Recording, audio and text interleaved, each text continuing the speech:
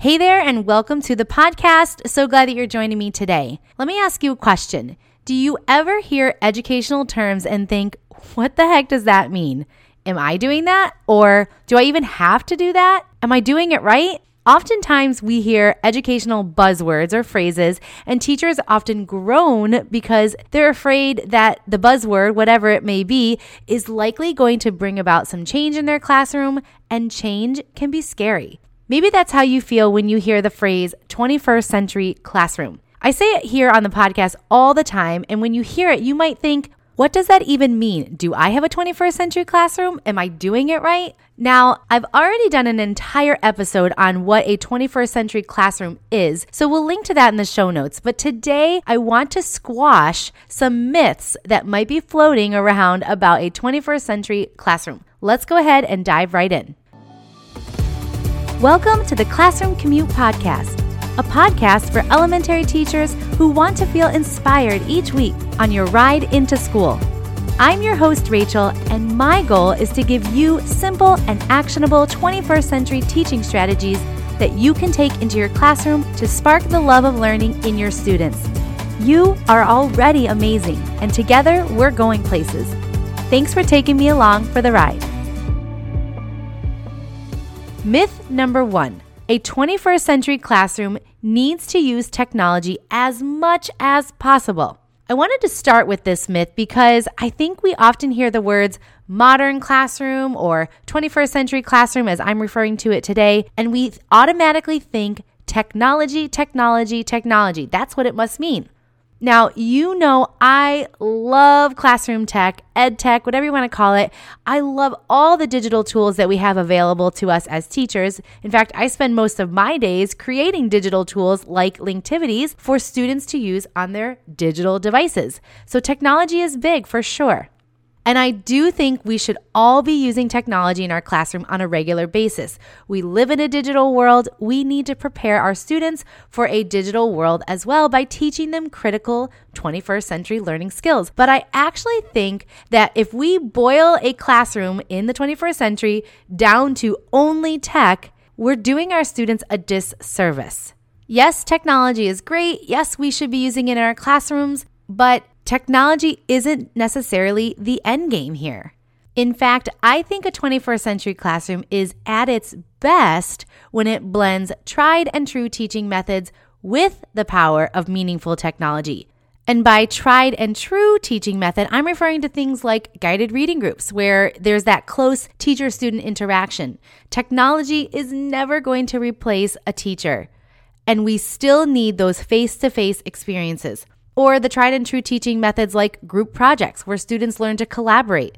In fact, one of the main pillars of a 21st century classroom that I talked about in that episode I mentioned a few moments ago is collaboration and hands-on activities. Technology cannot replace hands-on activities like science experiments. Technology can try to simulate those experiences and often offer an alternative way to experience things that maybe aren't possible in the classroom, but there's nothing like getting your hands on a pan balance or a graduated cylinder or an electric circuit to really help students understand. Our students still need those tried and true learning experiences that teachers have been doing for decades. And there's a reason they've been doing them for decades. It's because they work, they engage, and students learn. That is our end goal.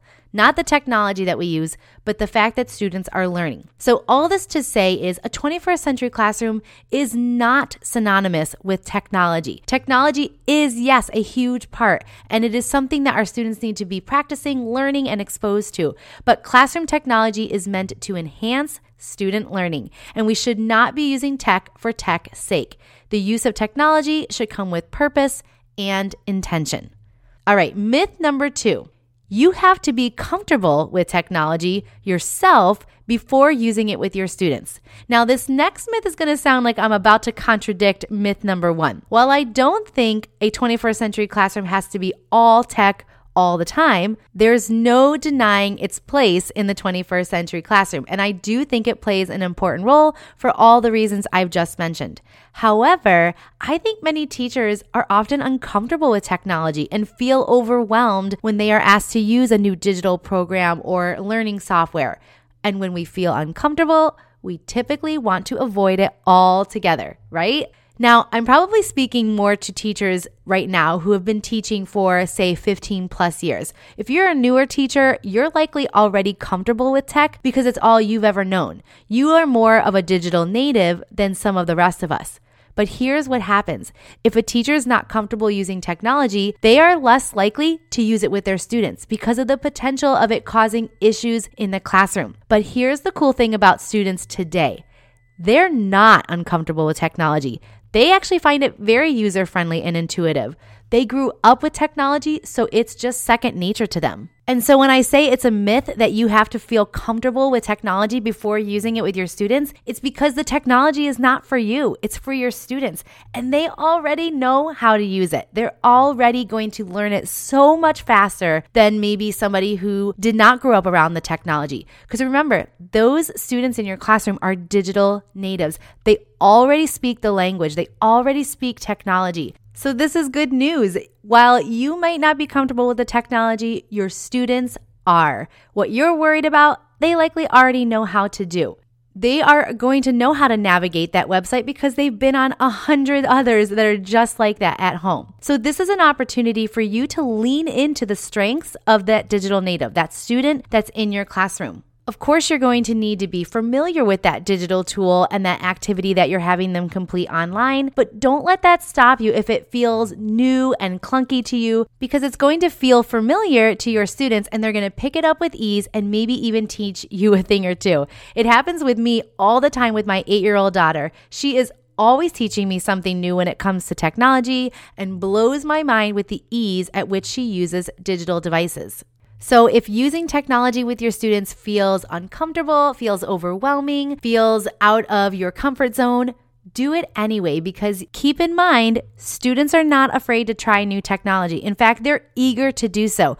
We might be apprehensive. We might shy away from trying something new because we like what we like and we know what's worked in the past. But our students have literally been trained from birth to absorb new technology as it comes at them because it changes so rapidly and it has been doing so their entire lives. So it feels natural to them. So myth number 2, you have to be comfortable with technology yourself before using it with your students. If you're listening to this podcast, then I likely know 3 things about you.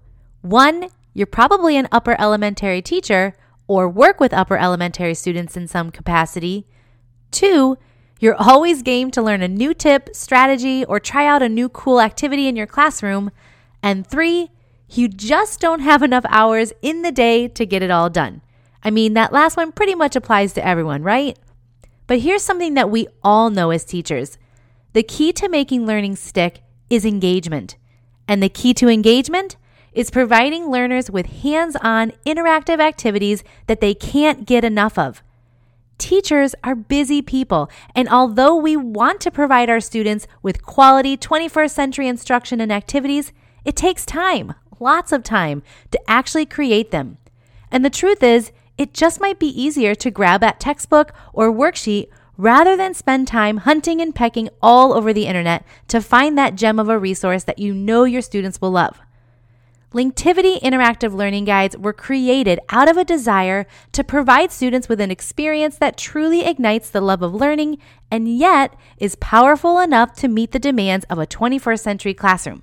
And now you can have both quality 21st century learning tools and engage students without the hours of prep behind it. Inside the Linktivity Learning Membership for upper elementary teachers, you can tap into a library full of Linktivities that teach a variety of standards-based topics, skills, and strategies. And our library continues to grow. Find out more at linktivitylearning.com. Now, back to the show. All right, myth number 3. You have to completely change how you teach to fit the mold of a 21st century classroom. Okay, if myth number 2 just rang true for you, if you're that teacher that feels uncomfortable with new technology or the speed at which it changes, myth number 3 is good news for you. You don't have to completely change in order to meet the requirements of a 21st century classroom. In fact, if you've been teaching for years, you already have in place an incredible foundation of what makes a teacher great. You've got that experience. You've had the opportunity to hone in and nail down your classroom management, and most likely, you already have in place the majority of the components that define a 21st century classroom. And like I said, if you haven't listened to that episode I did on the components of a 21st century classroom, be sure to grab the link in the show notes.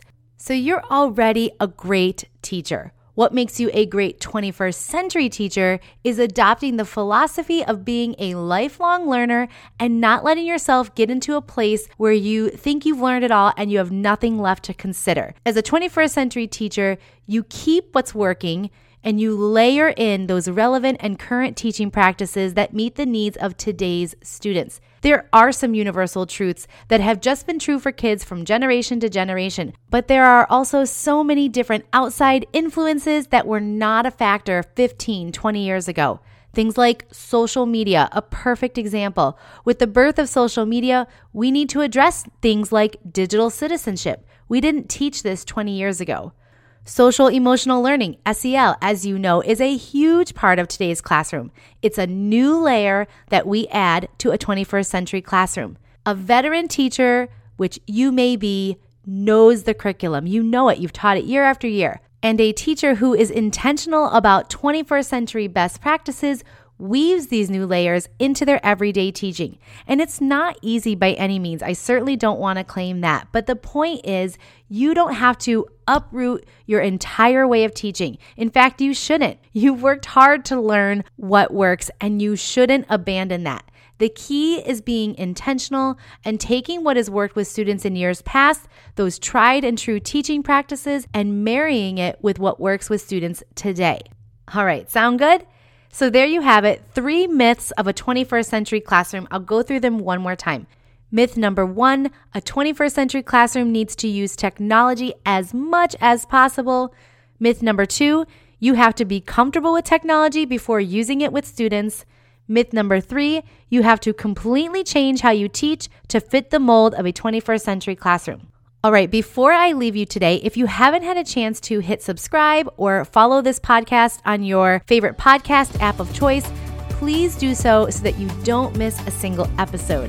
And be sure you're following us on Instagram. You can find us at The Classroom Nook. And if you're a Linktivity fan, as you should be, we have an entire Instagram for all things Linktivity, and you can find us at Linktivity Learning. All right, that's all for me today. I hope you have a great rest of your day, and I will be back again next week with another episode. Bye for now.